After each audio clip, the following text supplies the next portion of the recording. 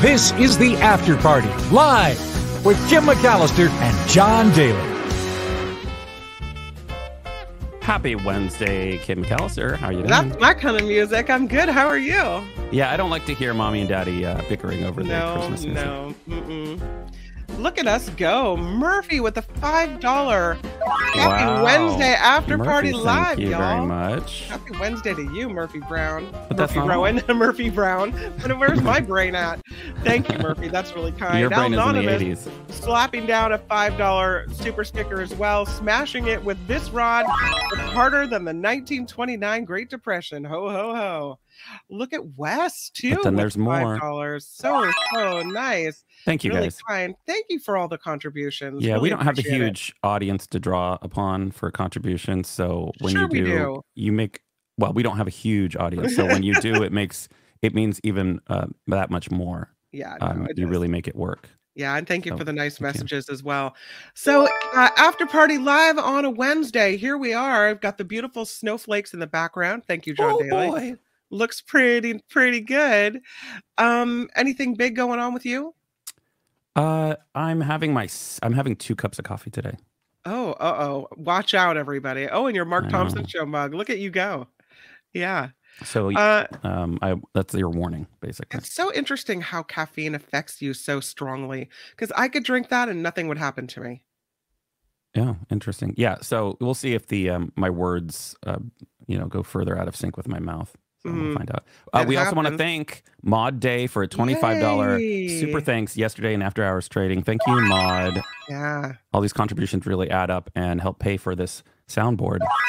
Yeah. Thank you for Satan and the Mockingbird. We really appreciate it. Yeah, they all say thank you. Did you see this? French Laundry issuing Yeah. a cease and Yeah. desist letter to a cannabis company. That's pretty funny. This is the founders of Maven Genetics. They're a California-based cannabis company, and they've changed the name of one of their most popular strains of cannabis to the French Laundry. And the French Laundry heard about that. It's a trademark name. Right. You can't use it or call it the French Laundry. The Unless French you're Laundry an actual restaurant, French laundry in Paris, I imagine you can't get away with that. I don't know if even then, but the cannabis company put out a press release earlier this month saying they would withdraw the name French Laundry after receiving a cease and desist letter from the Napa Valley restaurant, Thomas Keller's French Laundry. Maven has received a cease and desist letter from renowned Napa restaurant French Laundry citing trademark infringement issues. We The never hear strains- from his wife, Helen.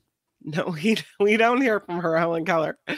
They say our strain's name, meant as a playful tribute to its parent genetics, was never intended to infringe on any trademark, but to avoid legal entanglements, we have made the difficult decision to retire the French Laundry name from our product lineup. Yeah, that was a real difficult What do they mean they decision. didn't mean to infringe? Of course they meant to infringe. That's exactly what it's they a did. popular high-end restaurant. Yes. I'm more concerned about the name of their company, Maven Genetics. Yeah, Like, what is your pot doing to me? I don't know. I don't know if you want to know. This is one of those crazy stories to jump into animals about an animal that was lost for a really, really long time and then found and making its way back to where it originally started. This lost dog was found after 6.5 years living on her own in the woods. This dog fled from her new family within 24 hours after being adopted. So didn't have time to really learn where her home is, how to get back home, what have you. This happened in England. The dog ended up living in the woods for about 6 years in West Sussex. So they set up cameras to investigate. Oh, West Sussex. West Sussex. Team members were alerted to a stray dog there. So they put up cameras to see if this was somebody's pet or what happened. They discovered this dog was a black Patterdale Terrier. Neighbors said they've been feeding this stray dog for years. It was lured into a trap baited with chicken, and they were shocked to find out that it had been missing for 6.5 years from a family who had adopted her, again, just 24 hours before she fled. Her name is Rose, 12 years old now, lived half of her life in the woods. The family, they say they're unable to take her back. Their circumstances have changed, but they're happy that she's been found alive and well. So I guess Rose What does goes that mean? back up Take for adoption. responsibility, jerks. It's true. I think once you adopt an animal, it's your responsibility. And if you can't personally, take care of it, then find somebody. It's on you to find somebody to take care of it. What would have happened if your circumstances changed and she hadn't run away? Would you just then take her back to the shelter? Is that what you do? Yeah, it sounds like they purposely got rid of it. Anyway, lame on them, but good that they found this dog. Yeah. What a cutie. Yeah, I feel bad for her. But what a scrappy dog to make her own way in the forest for 6 years. Yeah. Yeah. Didn't have to rely on those nasty, nasty humans. This next story, I love my cat stories. I know. Did you hear about the NASA cat video? I love this one. So NASA beams a cat video from deep space using a laser. A 15-second clip of Taters, the cat, was sent via laser and fittingly shows it chasing a laser beam. Footage of the orange tabby traveled 19 million miles, Wow. right? Some 80 times the distance from Earth to the moon. NASA hopes the laser tech it was testing will eventually improve communications with more remote parts of the solar system. So we can have those video calls with aliens, right? Taters, whose paws remained firmly on Earth, is owned by an employee of NASA's JPL, help me. There goes the coffee kicking in. Propulsion Laboratory in That's California. The video was uploaded to a spacecraft launched with SpaceX's Falcon Heavy rocket from Florida's Kennedy Space Center on October 13th and was streamed on the 11th of December. Do we have the video? Yeah, despite transmitting from millions of miles away, it was able to send the video faster than most broadband internet connections. That's cool. Looking at you in Xfinity. Let's check this out. It was received by the Hale telescope at the Palomar Observatory, where it was downloaded and looked a little something like this. That's pretty cool. So they were doing that just to show how fast they could communicate? Now get this. So it was downloaded to the Palomar Observatory, right? And then they had to, in real time, stream it to the JPL labs, right? Mm-hmm. The connection in space was actually faster than the connection between the Palomar Observatory and the JPL labs. That's interesting. Wow. Yeah, very cool. Anyway. This next story involves a bird. Bird. Bird is the word. Yep. Mr. Grouse. This bird is named Mr. Grouse. And he found, apparently, a relationship with a human. He started following around this person. 3 years later, still following around this person. Mr. Grouse, apparently, is really, really friendly. This man bought 50 acres of forested land in Pennsylvania. He said he was looking to retire, build a home, and live in solitude. But during a camping trip there, he found this wooded plot. Wasn't very lonely. This ruffed grouse is about the size of a crow with a little mohawk and little mottled feathers, appeared right at his feet. Again, it's been following him around. Bigger than a mockingbird. Much bigger mockingbird, much bigger. But he's been following this man around and now basically ingratiates himself into everything the man does. The guy rides a tractor, Mr. Grouse is riding the tractor. The guy's going on ladders, Mr. Grouse is hopping up on ladders. He's hoping for seed or like some worms. I don't know. He's just friendly. He's extremely friendly. The man said, in all honesty, he can be a pain too. When he or his guests drive away, the bird throws himself under the car. He never wants you to leave. He's learned that if he's under the car, you won't leave. He also can get a little too friendly, untying your shoelaces, pulling your hair.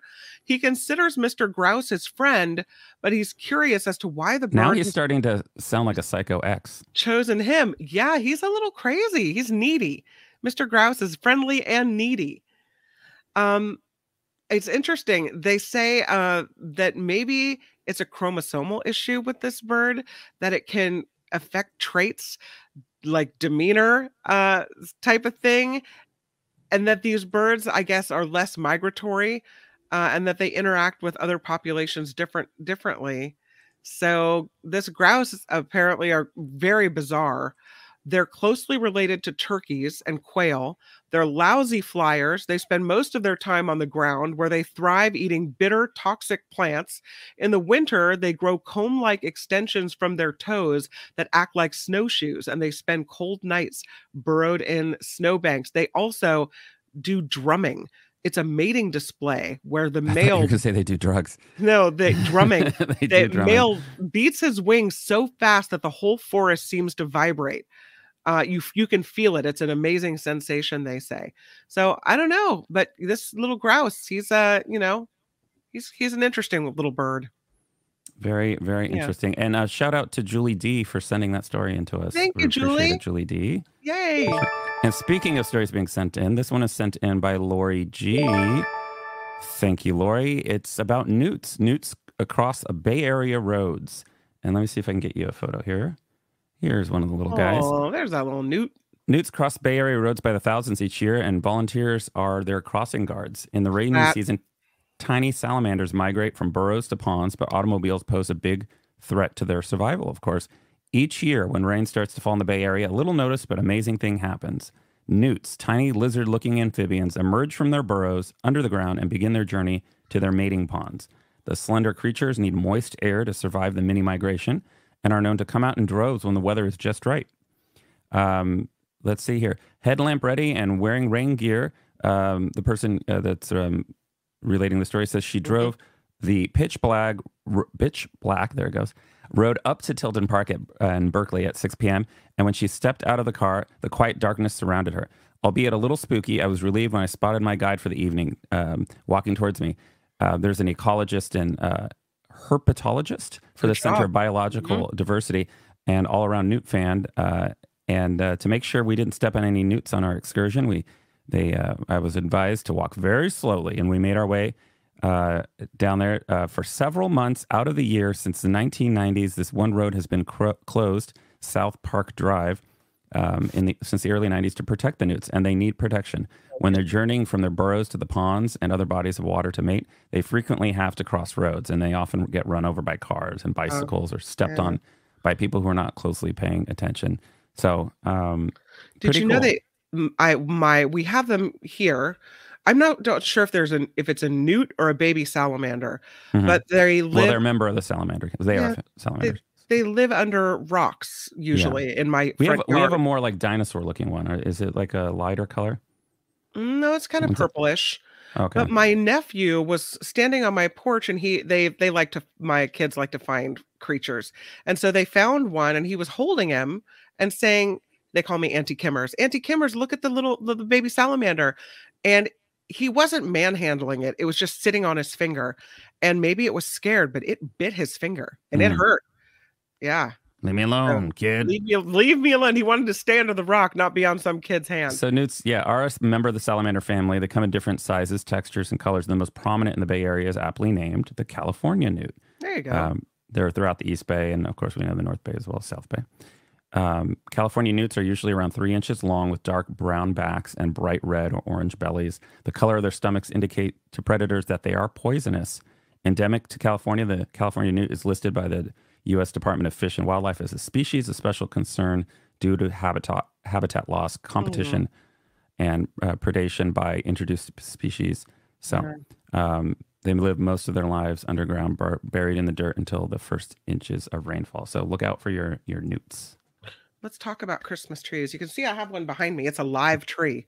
Oh, it was in Julia's room, but her floor is really messy. And I said, why have a Christmas tree if it's just going to be surrounded by garbage and old clothes?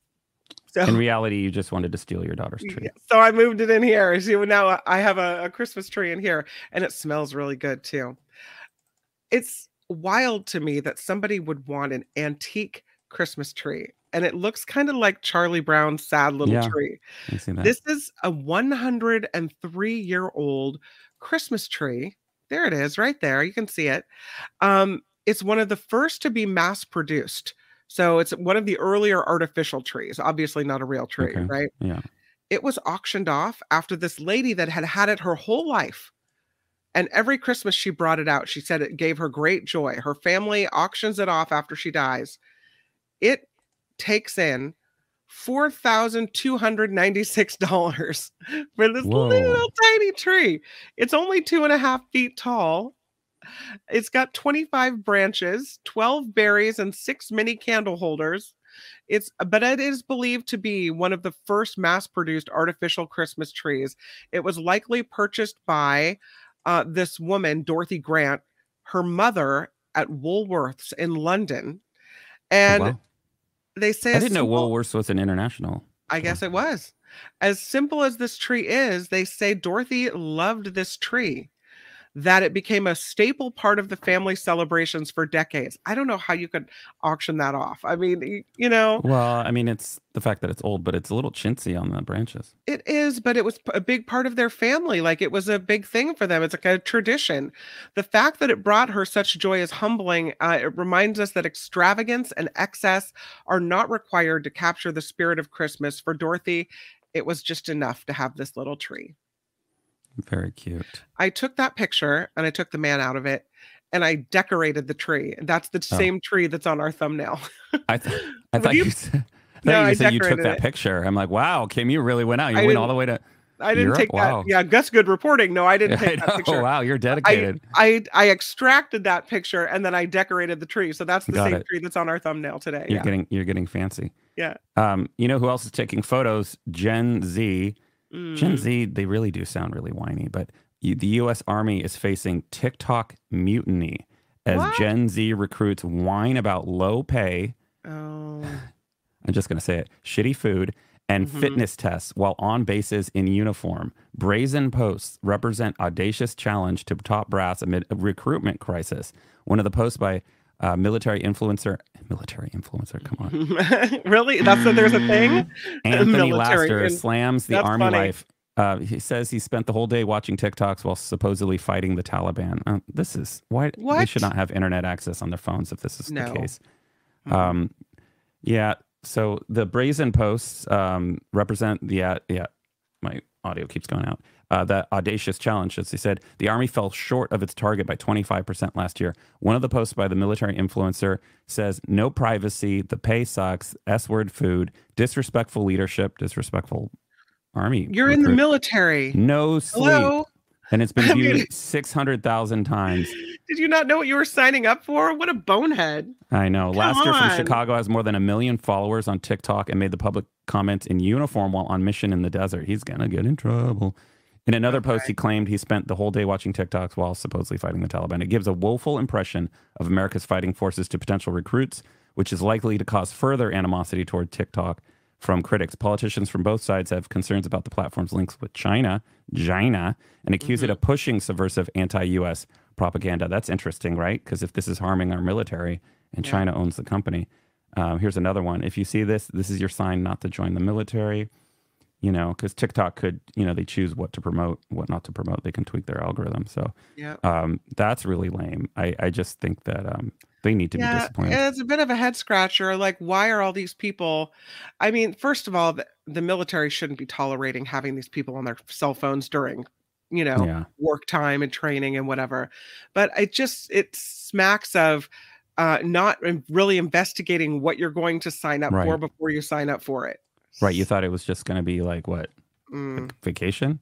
Cakewalk, walk in the park? Yeah. Yeah. So it says, let's see, last year, only 9% of young people 16 to 21 said they would consider the military, according to Pentagon data, sliding down from 13% before the pandemic. But the military has also faced criticism for using, quote, woke advertising campaigns focused on diversity, equity, and inclusion, as well as drag shows for troops. So there you go. Well, let's move from that trash to this trash. This is a Livermore man who makes these videos where he goes and he cleans up an area and he kind of does it in fast speed, right? His name is Andy Wang, and he, for the last few years, he's gone by the name Pengweather online. And what he does is he goes across the Bay Area cleaning up these illegal dumping sites. And then he uploads the time-lapse videos of before and after the operation. And he says it's so popular because it's so oddly satisfying to see these areas cleaned up, and then you see what the pristine area that they look like. He says, yeah, there's this growing audience on Instagram and Reddit because it's like an art, seeing the before and afters, what's underneath that trash. So he's been organizing groups to go and help him now. They were most recently on Isabel Avenue in Livermore. Within 2 hours, they had picked up this dump site where all this garbage was just laying around. And now it's no longer an eyesore. And he says, I'm just trying to show people that actions have consequences, good and bad. Bad if we do nothing. This is what we end up with. Good if we took the time to think about what we did and not illegally dump. So he found himself getting into this whole trash cleanup thing while he was driving along the Altamont Pass on 580. He said he was disgusted by all this garbage along what really should have been a scenic journey out of the Bay Area, where they have the windmills and everything should look beautiful and green rolling hills. He decided to stop one day and start cleaning up. He said he found the work satisfying, not just because of how the area looked when he was done, but how he felt doing it. He said, I prefer doing it myself. It gives me time to be by myself. As I pick up the trash, I think about life. It's time for him to decompress. But he hopes that he will be inspiring other people to help beautify the Bay Area. And he says he's already seen evidence that that is the case. Very cool. And then he got a ticket for stopping on the freeway? No, he didn't. No. Okay. Should have, though, because you can't. Does he take It's requests? dangerous to pull Does he take over. requests? Maybe he can come up to San Francisco. Oh, you can You could try. You could use his services. I can see that it's oddly satisfying to see that. Oh, look at how clean and beautiful it is then. It Right? reminds me of those. Have you seen the power washing videos where people power No. wash sidewalks and they clean concrete and you can Yeah. in walls and you can see the before and after? Yeah. If you like things being cleaned, Google that or put that on YouTube after the show. Oh, it's funny. Power washing. Yeah, you'll have that odd satisfaction of like, oh wow, that feels good. It's nice and clean. Somebody that needs a little power washing, a little hose turned on them. Yeah, Man. the next story here, a disgusting moment. I'm not going to show you all the photos because it's gross. A couple has sex on an open balcony of Airbnb in upscale Houston neighborhood, outraging neighbors. Also forced to put up with gun-toting weed smokers. Where are my Oh. weed smokers at? They're in Houston. Airbnb has brought sex parties, drugs, and violence to this family neighborhood, according to the residents. Sex on a balcony for all to see is just one of the many troubling complaints from this upscale Texas neighborhood. Residents of townhomes valued up to $500,000, which is a lot there, according to the Houston Fox station, are fed up with what they describe as sex parties, violence, drug use happening in this short-term rental. Video has been pixelated and shows people having sex on an open balcony close to an elementary school. Oh, come on. Two No, individuals thank you. decided to engage in some adult activities right there, right in front of us, right in front of everybody. One neighbor tells the Fox station. Another shocking photo shows a woman wearing a thong outfit strutting along a cobbled pathway. Clips also show guests at the Airbnb shrieking and screaming at night while others paying expensive mortgages and rent struggle to relax inside their homes.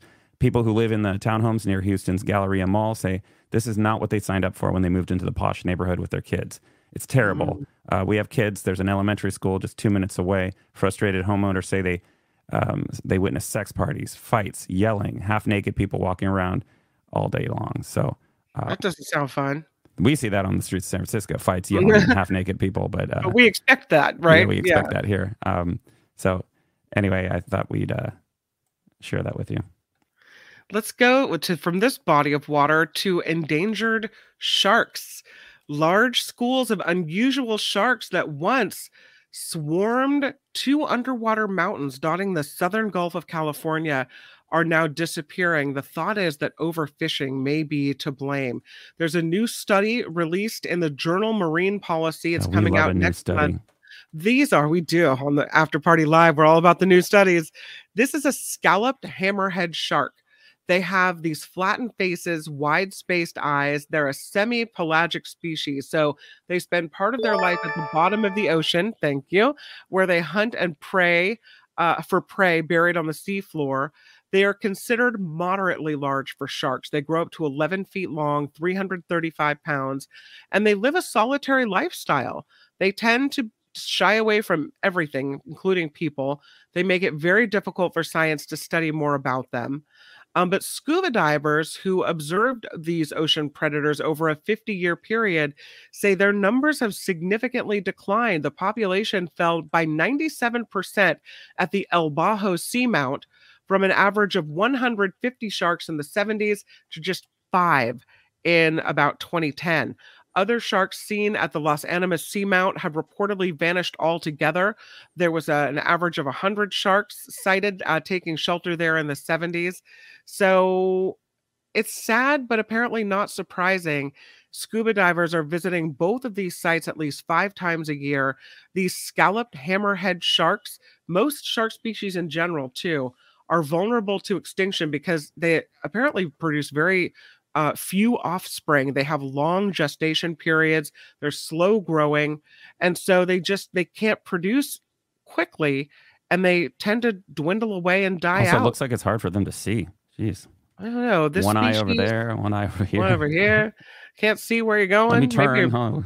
Maybe they just can't find the seamount. I don't know. Beep. But the species is now listed as critically endangered. This species. Yeah, it's on the red list of threatened species because they're targeted by fishers for their large fins, which are used in shark fin soup.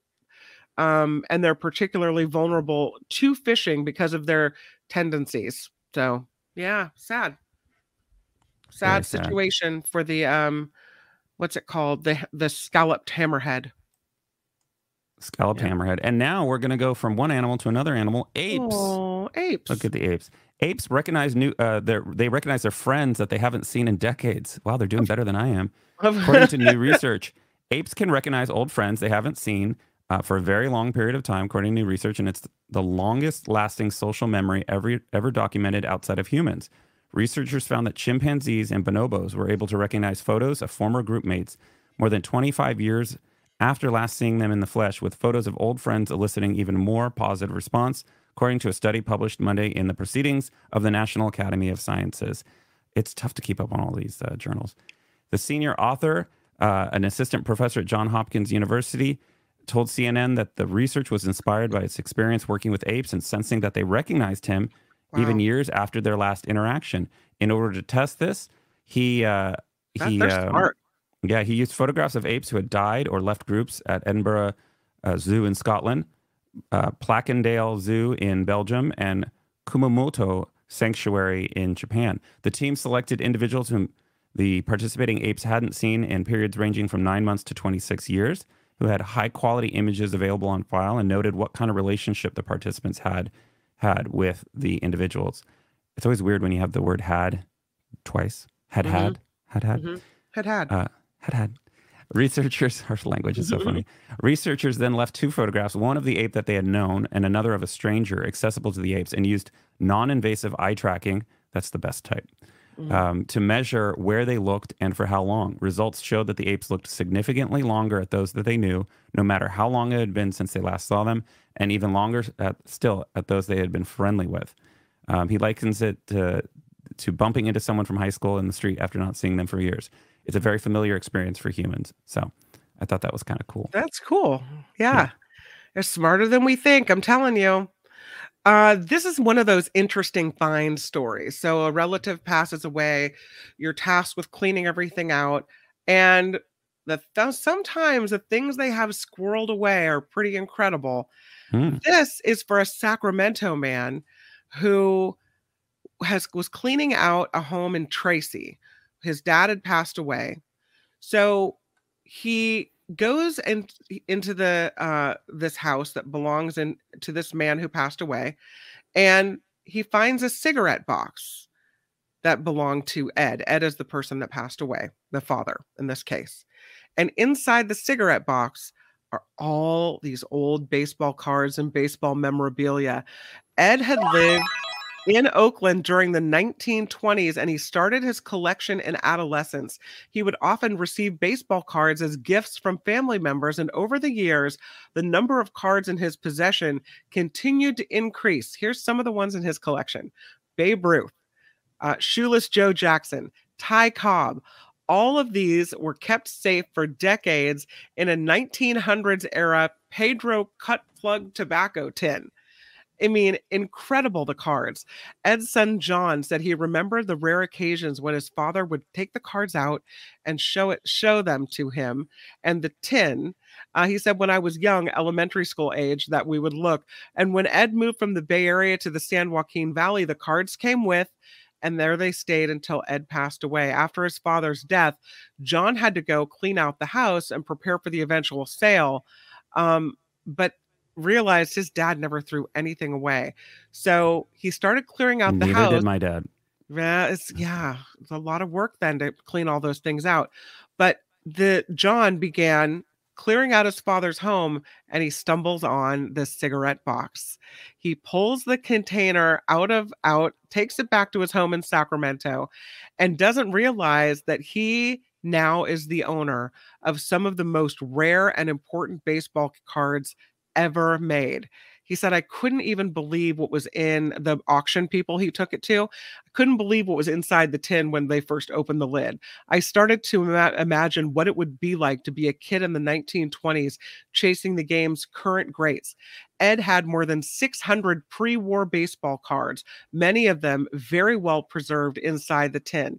So in addition to Babe Ruth, Cobb, and Shoeless Joe, they had a bunch of Hall of Famers. Walter Johnson, Christy Mathewson, cards from the 1919 Chicago Black Sox were in there. Also, recipients, I guess, of the moniker for allegedly throwing the World Series in the greatest scandal in sports histories. The cards ranging from 1919 to 1926, including a rare set of Z-Nuts cards that were distributed exclusively on the West Coast. He's going to have a lot of money. These cards are going to go for a lot. And I don't think they're going to sell them as a set. They'll probably do it individually. But yeah, they said that the surprising number of Babe Ruth cards and the variety and the rarity make this collection pretty cool, pretty incredible. Very nice. Yeah. Well, I think that brings us to our halftime. Halftime, everybody, halftime. When we come back, we'll talk about this farmer that did a cat-themed piece of art in a rice field. Also, you know, there are better states for dogs to live in. I guess in some states we pamper our dogs. In some cases, they're just dogs left to their own devices. We'll tell you what the pampered pooch rankings are. And we'll also get into a story we talked about a little earlier on the Nikki Maduro show, why you should sleep naked. It's all coming up on the After Party live. Doug Andrew here. Most Americans have their money trapped in traditional IRAs or 401ks, usually invested in the market. That's not a liquid place to have your money.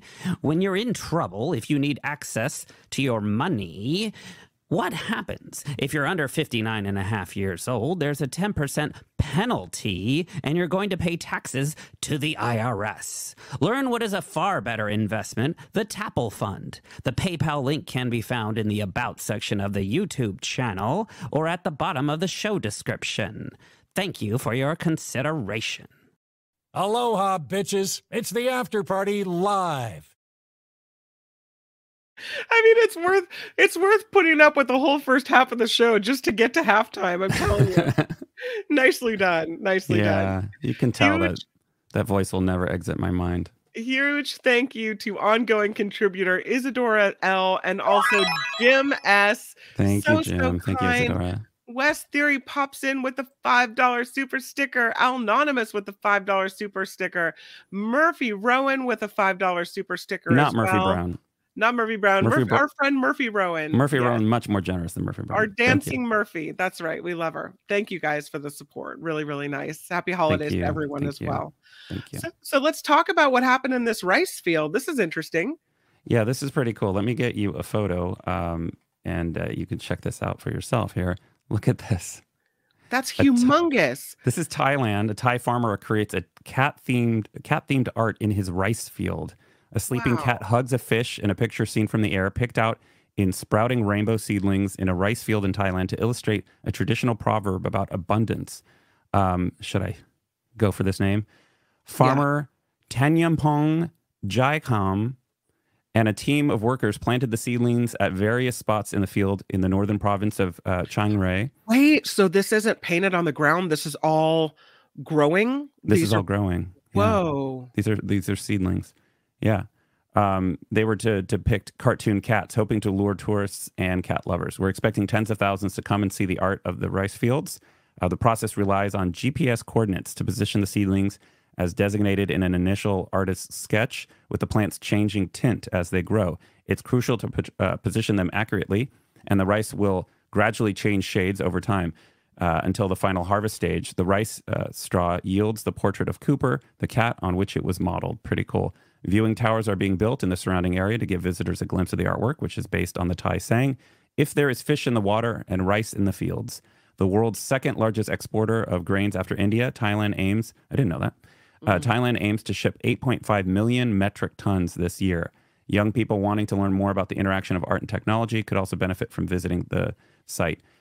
Previously, rice was mainly considered for consumption. This approach allows us to develop tourism and agriculture simultaneously. So I thought that was interesting. Yeah, that's a pretty really cool. cool picture. All right, let's get to spoiled puppies, spoiled dogs. They did Aw, a puppies. survey. Hello, puppy. Look at you and your spa day. They did a survey at Forbes Advisor, and apparently dogs in Colorado are among the most spoiled in the country. Forbes Advisor surveyed dog owners across the country, and they looked at metrics like how much dog owners spend on their dog's health, how many have brought their Never dog on enough. vacation with them, how many prepare homemade food for them. I know people who do that. They bake their own dog treats, they make their own dog food. How many buy their dogs gifts or throw their dogs parties for their dog's birthday? I am guilty. I did that once. How many paint their dog's nails? Overall, the survey found that more than 1 in 5 dog owners have spent more money on Christmas gifts for their dogs than for their friends and family. Many dog owners spoiled their dogs during the Christmas season. 67% of respondents say they buy a holiday gift for their dog. 40% buy a holiday outfit for their dog, and nearly 40% prepare a special holiday meal for their dog. So here's how it panned out. Here's the most spoiled dog states, all right? Number 1, Florida. Number 2, Alaska. Number 3 is Washington State. Number 4 is Colorado. And the 5th state where you spoil dogs is California. Okay. Now, these states have the least spoiled dogs. This is where we don't spend very much money on our I'm dogs. guessing the Midwest. Number 1 is Oklahoma. Number 2 is Indiana. Number 3 is Wisconsin. 4, Idaho. 5, New Mexico. And 6, South Carolina. So, do you spend quality time with your dog? Do you spend money on your dog? Apparently, Colorado dog owners tied with a lot of people as the 7th most likely at a restaurant to order a special treat for their dogs. Have you ever done that? Or you don't have a dog, but No, order a that would be special weird if treat I for ordered a Archie dog treat somewhere. at a restaurant without a You're dog. like, what are you doing? I don't know. Ways that you spoil a dog during the holidays: buy it a gift, buy the dog a holiday outfit, prepare the special holiday meal for the dog, include the dog in a holiday card. 36% of people do that. Spend more money on gifts for the dog than gifts for friends. 22% do that. So, other ways that pet parents spoil their dogs: 58% take family photos with the dog. 53% buy the dog an outfit and accessories. 45% spend more money on the dog's health and grooming than their own. 45% regularly prepare homemade dog food or treats. 45%, that's pretty significant. 43% order the dog a special treat at a restaurant. 43% take the dog to dog-friendly activities like a kid. 41% bring the dog on vacation. 32% throw the dog a birthday party. 19% push the dog in a stroller, and 16% put perfume or cologne on the dog. Oh, So- don't do that. Don't do that. Look at all the ways we treat our little animals. Yeah, animals are sensitive to smell or scent. Don't do that, please. Well, if you have a smelly animal, for some reason, my golden retriever is a stinky dog. So she does have golden retriever spray that we spritz her with when she gets a little stinky. But it's made for dogs. It's not. Yeah. Check this out. This article, like as you mentioned, is about sleeping naked, even Oh, when it's little- cold out. Little birthday suits action going on. Yeah, embrace the bare necessities. Despite the chilly Mhm. weather, ditching your PJs in favor of your birthday suit is the best way to sleep, according to sleep expert Sammy Margot. Your body temperature plays a crucial role in the timing of your sleep. This is a physiotherapist. It's linked to your circadian rhythm, the internal body clock which controls your sleep-wake cycle. Falling into a deep sleep is linked to cooling your body, so allowing your body to cool down by sleeping naked can signal to you that it's time to sleep. Going nude in the colder months could also help heat things up beneath the sheets, leading to increased physical and emotional intimacy. Sleeping in the nude has all sorts of reported benefits. In addition to helping people regulate their circadian rhythm while having the ideal body temperature, sleeping in the nude can improve sleep and thereby give people healthier skin. Sleeping nude is also supposedly reduces stress and anxiety, prevents weight gain, there's that second cup of coffee, lowers the risk of heart disease and type 2 diabetes, promotes vaginal health. I can't vouch for that. Increases male fertility, boosts self-esteem, according to what Margot had said earlier, can improve romantic relationships. Another expert has said an additional sleep hygiene tip for the another expert had an additional sleep hygiene tip for the holiday season. Podcaster Liz Moody shared a 5-minute health hack she said could help balance your circadian rhythm. A circ walk is short for circadian rhythm walk, and it's a quick walk outside as close to when you wake up and the sun comes out as possible to set your circadian rhythm. This tells your internal clock what time it is, and your internal clock regulates much more than just your energy levels and sleep. Yeah, I'm not doing that. Interesting. Not doing No. that. No. Well, before we get to entertainment news, please click the like button and please click Please. the subscribe button as well. We appreciate that. Don't make us beg. Let's talk about Claire Foy. She played the queen in The Crown, among Right. other things. And she was asked once for an autograph, and she said no. And here's why. Apparently, she was asked outside of a building she'd just come out of for a fan that handed her a blue Sharpie, and she said, "I don't do blue." Now, you think that's weird, right? Yes. What do you mean you don't do blue? You not do blue? He said, "What?" And she said, "Yeah, I don't do blue." Then she signed an autograph for another fan who had a black Sharpie. So she signed that one, but she wouldn't do blue. So people are thinking this is weird, but it turns out that celebrities and athletes are taught not to sign in blue ink because it can be scanned and forged. Your signature can be forged on other things or be sold. That for whatever reason, when you sign in blue ink, it's more easy to use it for fraudulent reasons. And you couldn't scan black on white? Colored ink autographs get sold for far more money on eBay. Some celebrities don't want to support a secondary market or exploitation of their brand. Sometimes legal documents require blue ink because black ink is too easy to copy and reproduce. So celebrities are taught to only sign in black, so it's not easily transferred. The same reason why many won't sign a blank white paper. That is also easier to transfer. So if Right. you That want makes an sense. autograph, always carry a black pen. I had no idea. See, no one Well, ever asked me for anything, so there I'm you gonna go. have to Google. I'm gonna have to Google that. I have Yeah. no idea. Are you asking Strange. questions again? Again, Not with the directly because I questions? don't want to deal with the blowback, but the background's blue. Don't copy our background. Our background's blue. Yeah, it's all right. I think we're safe. You know what else is blue? Melissa Oh, Joan Hart. why? Melissa Joan Hart reacts to fans' shock that she's playing a grandma at the age of 47. Oh, Now Clarissa can explain AARP. Hart's recent Lifetime movie. Get this. You ready for the name of the movie? Yeah. 'Cause we've talked about Lifetime movies. Would You Kill Me? The Mary Bailey story. Sees her playing a grandmother to a young girl who's instructed by her mother to put an end to her stepfather's abuse. Wow. wow. Melissa Joan Hart says fans can't believe their eyes when longtime followers of Sabrina the Teenage Witch piped up this week about her playing a grandmother in Lifetime's Would You Kill Me? The actress decided to address the response in Instagram, writing, "Let me explain. While I'm proud of my performance in my most recent movie. I couldn't be more flattered that people don't think of me as a grandmother, no matter how possible that is at the age of 47. It's also refreshing to go viral for my work and not something controversial." The former Clarissa Explains It All star then quipped, "I guess now Clarissa can explain AARP or the middle-aged witch, or play a middle-aged witch." That's very interesting. I thought that was 47. funny. I know women that are 47 that are grandmothers. You know, if you had kids in your That's still 20s, young, but it's still young. realistic. By the way, Heather says she always signs stuff with blue ink so it shows up better as a PDF scan. Interesting. Mm. Anonymous says black ink can be scanned too with technology. So I don't know. There must be some distinguishing factor that makes Mhm. it easier in certain cases. Eric, regarding the grandma situation, says it's like everyone freaking out when Melissa, I think it was Marissa Tomei, played Aunt May in Spider-Man. Oh, right, Yeah. right, yeah. Mhm, yeah. This next story, slightly different. Jennifer Love Hewitt, right? She's in the news. Yeah.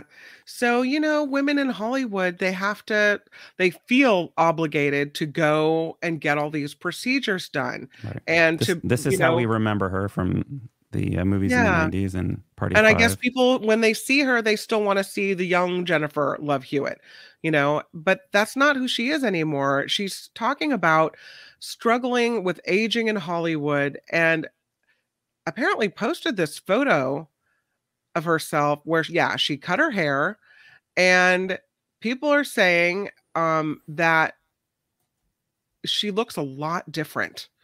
But she chopped off her hair, and then she went on this podcast called Inside of You. And she talked about how she felt that she really can't do any right in the public eye. Mhm. She's 44 now.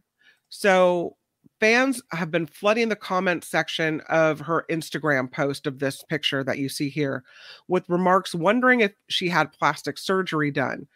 Hewitt is saying aging in Hollywood is really hard. And she threw a filter on while she was getting her hair done because she didn't have any Okay. makeup on. Yeah, it does look like there's a filter on the. She said there was just a filter that at the time looked nice in the light at the station, and that I gave it no thought. And she said a bunch of people saw it and they said Jennifer Love Hewitt is unrecognizable. So she's gone to fillers because she doesn't want us to know how bad she looks in her 40s. She said the response was crazy and she decided to clap back by using over the top and crazy filters, but then that went awry. She was like all natural filler or all natural no filter, trying to make fun of it. And then they came out after her over that, saying, well, now she's just defending herself. So in the end, she realizes she really can't do any right here. People are always going to complain. It doesn't matter. Yeah, and here she is Yeah. from her latest project. But that's got to be tough, especially for women, because there's the double standard. I don't know if you're aware of that men can age what they call like aging gracefully as a man, whereas women just get constantly criticized. That's lame, Right. lame sauce. It sucks. It's not fair at all. And I mean, I don't know what people want women to be. You know, we get old too, and we are normal. And because zoom tight, my little chickadee. I don't know why I called you a little chickadee, but I mean, I went with it.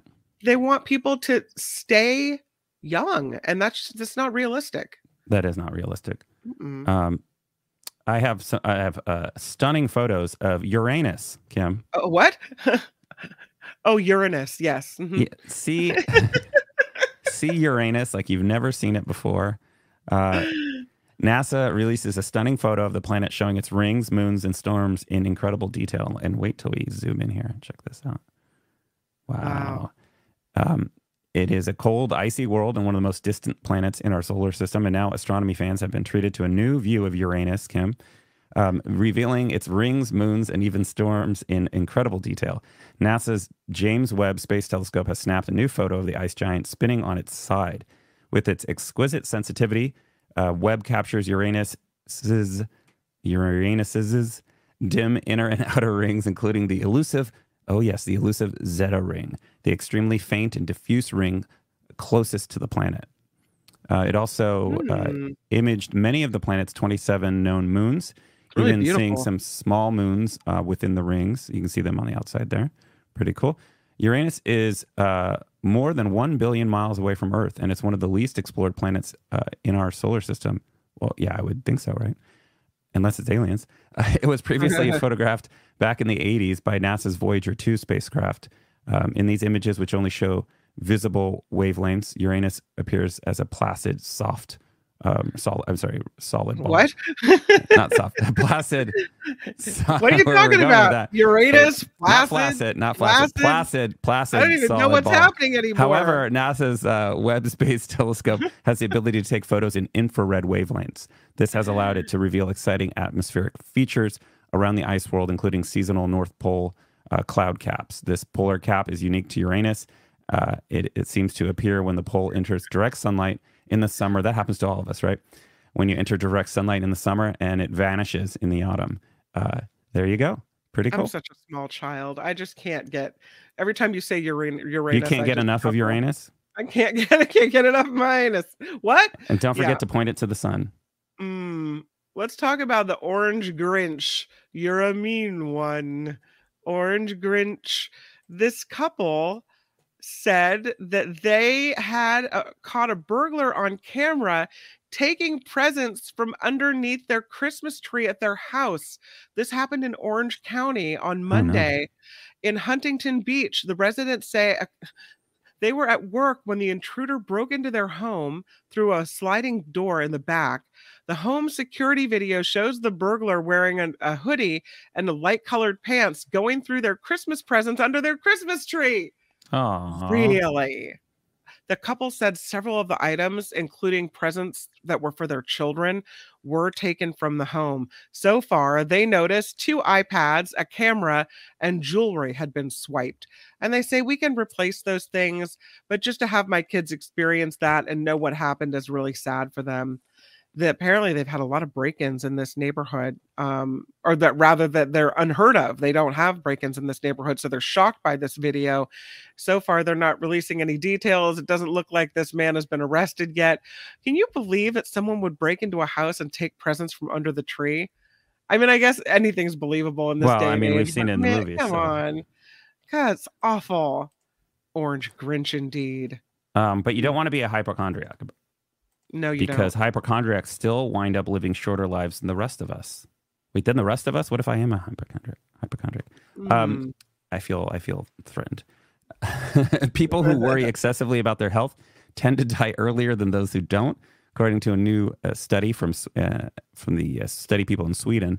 Yeah. It seems strange that hypochondriacs, who by definition worry yet have nothing wrong with them, should enjoy shorter lifespans than the rest of us. First, a word about terminology. The term hypochondriac is fast becoming a pejorative. Instead, we medical professionals, they, not me, are encouraged to use the term illness anxiety disorder, IAD. We have a new term.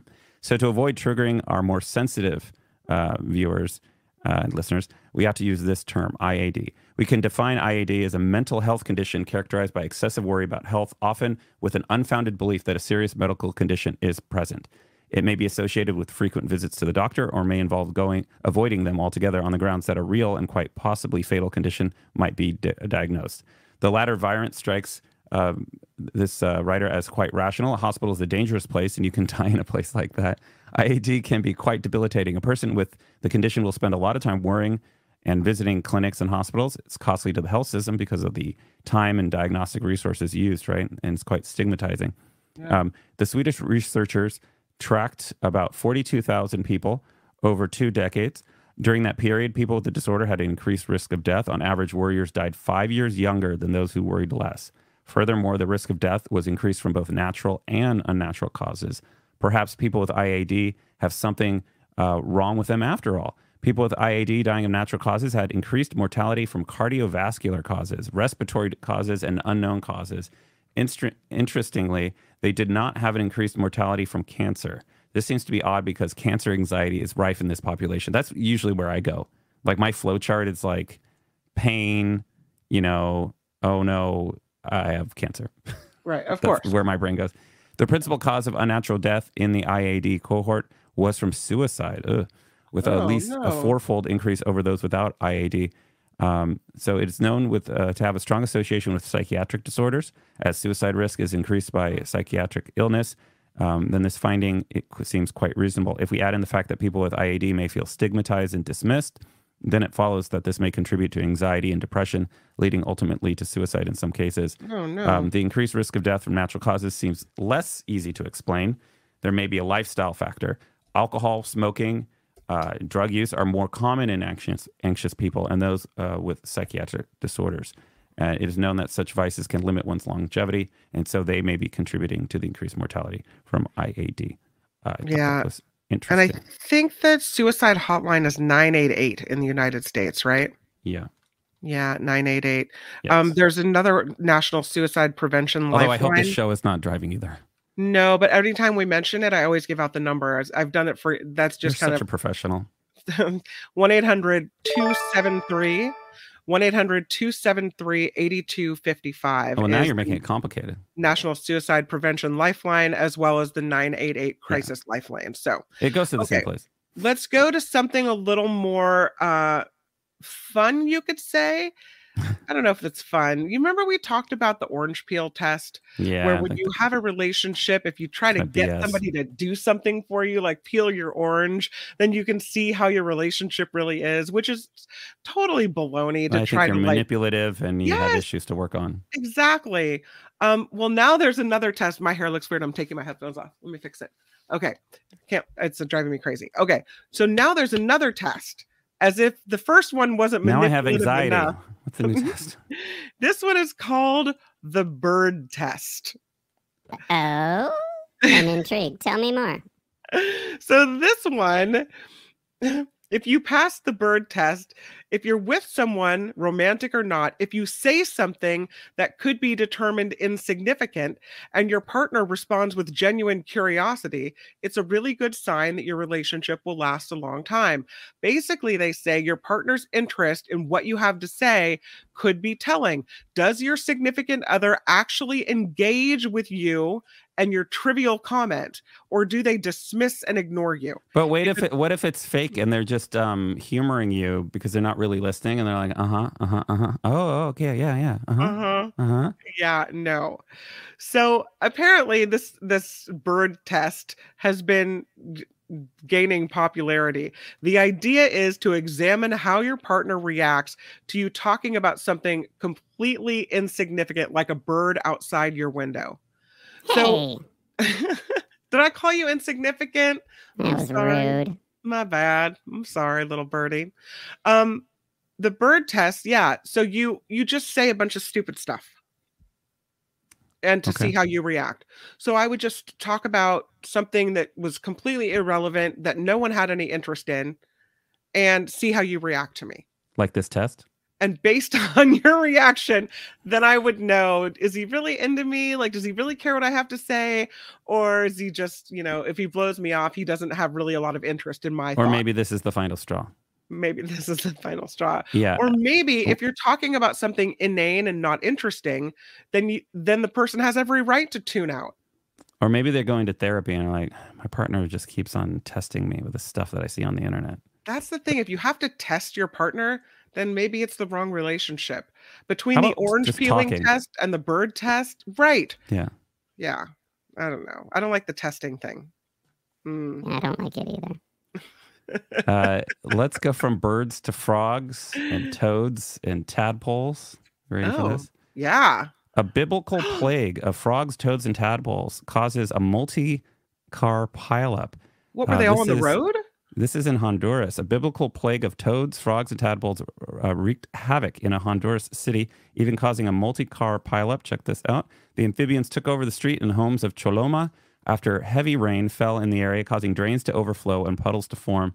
The outbreak started on December 3rd, according to locals, and it continued for at least 3 days. Oh, At one God. point, a pickup truck lost control on the slime left behind and caused a pileup Ew. involving 5 vehicles, including a tanker, 2 lorries, and a motorbike that was left burnt to a crisp. There Oh, were no man. fatalities, but the road was blocked for some time, causing a long tailback. And lorry, of course, would be like a big rig. All Um, because of slippery, slimy frog guts? That's right. Some of the people caught up Yikes. in the crash had to be taken to the hospital in the nearby city of San Pedro Sula. You know where that is. course. Yeah, it's right by where the coffee beans are harvested for Whole Foods. Several people filmed the creatures swarming the area, including one man who said, "This scares me. It looks a lot more like the plagues of Egypt."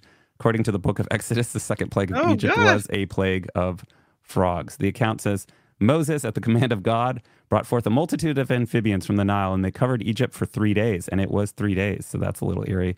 Earlier this Ooh. month, another biblical plague of locusts hit the Yucatan Peninsula in Mexico.